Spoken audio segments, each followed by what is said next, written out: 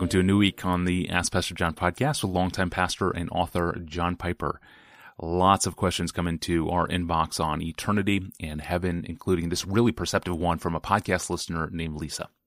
Pastor John, what is the reward that we will receive above and beyond finally getting to see Christ face to face, to be with Him, the lover of our soul, forever in eternity? Isn't He enough reward Himself, or will there be other rewards besides Him?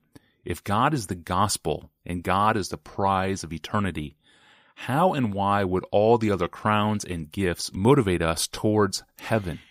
Lisa's instincts here are very good. It's right to say, isn't Christ enough? And the reason I say that's a good instinct is because it's the instinct of the psalmist, and it's the instinct of Paul. The psalmist says, "Whom have I in heaven but you?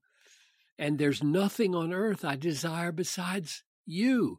Psalm 73:25, which is the heart that I hear coming out of Lisa's mouth. And Paul says in Philippians 3:8, "Indeed, I count everything as loss compared to the surpassing worth of knowing Christ Jesus, my Lord." But here's the catch. God knows best how we can know Christ most completely and enjoy Christ most fully. And all the biblical pointers lead us to believe that Christ is revealed more fully when He is revealed not only immediately to the eyes of the heart by the Holy Spirit because of His moral and spiritual excellencies, but also when He is revealed mediately through things that He has made and things that He has done in creation, physical creation, things which we experience in our own created physical bodies, not only in our created spiritual souls. That's why God created a material universe, and He created the earth, and He created us with physical bodies and capacities to experience good through the created material existence. So the Bible says we are to eat and drink and do everything in our physical bodies to the glory of God, which must mean that the pleasures of God, or the pleasures that God has built in to the taste of food, are not designed primarily as competitors with God's beauty, but with designed as means of its communication. He's communicating something of Himself in the good creation that He has made. And so the creation becomes one of the ways that we taste and see that the Lord is good. And then the Bible makes it plain that this is not only true now, but will also be true in the resurrection. In fact, that's why there is a resurrection of the body and not just the immortality of the soul. Jesus was at pains, wasn't He, to persuade us, or persuade His doubting disciples, that they were not seeing a ghost. They were not just looking at a spirit. He said, "See my hands, my feet? It is I myself. Touch me and see. For a spirit does not have flesh and bones, as you see that I have." So he has today a physical body in heaven. The physical body has been united to the second person of the Trinity with a human and divine nature in one person. Stunning, amazing, unbelievable almost. And then Paul builds on that reality by stressing that we ourselves will be raised physically from the dead. And he does it by saying our resurrection is all of a piece with Jesus' bodily resurrection. 1 Corinthians 15:20. Christ has been raised from the dead, the first fruits of those who have fallen asleep. That means we're all one physical, material harvest, Christ and us. And then, isn't it amazing that in Philippians 1:23, Paul says that to die and be with Christ is far better than anything on the earth. So Christ himself and fellowship with him is enough. It's enough.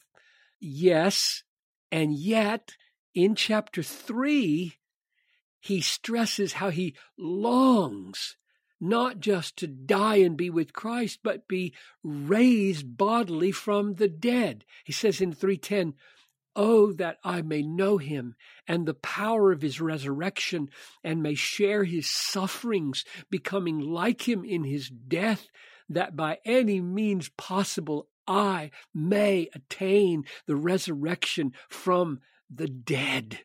Now, wouldn't that imply, if you put that together with 1:23, where he says to die and leave the body and go be with Christ is far better, wouldn't that imply that the way we experience Christ most fully after death is through relating to him in our new resurrection body and his resurrection body? Else, why would Paul care so much about being raised from the dead if it didn't help him experience Christ more fully?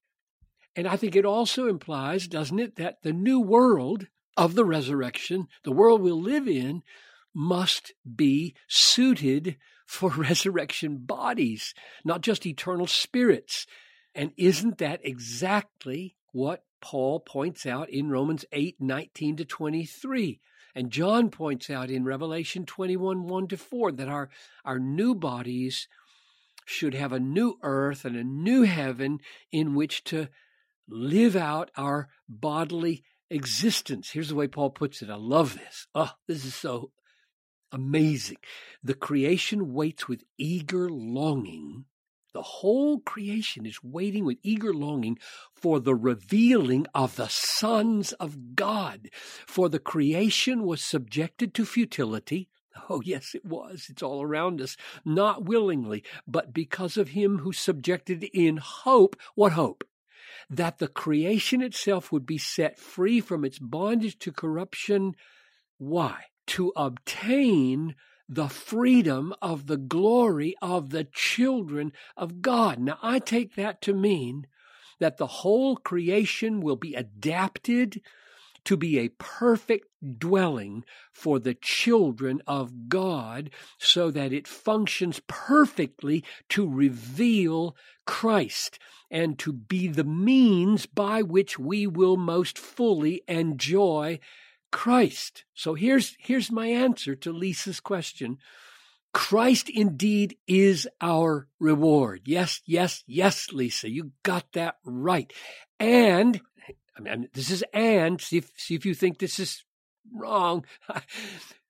Christ is indeed our reward, and everything else, morally and spiritually and physically, inside us and outside us, in the universe, crown, stars, cities, health, friends, family, great saints, etc., everything else with him that will maximize the communication of his glory and our happiness in it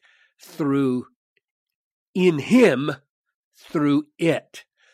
Now, if God thought that Christ could be known most completely and enjoyed most fully by being the solitary object of our awareness, with no created reality as means, I don't think God would have created a material universe in the first place, but only immaterial souls. He didn't do it that way, and he's not going to do it that way in the future.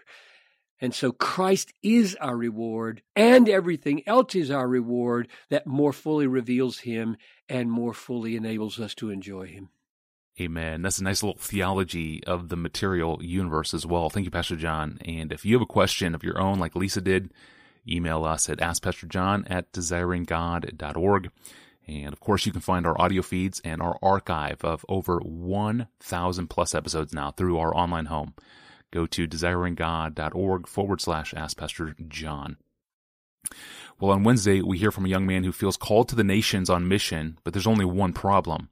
His parents believe that for him to leave for the nations would be to turn his back on all the God-given blessings of America.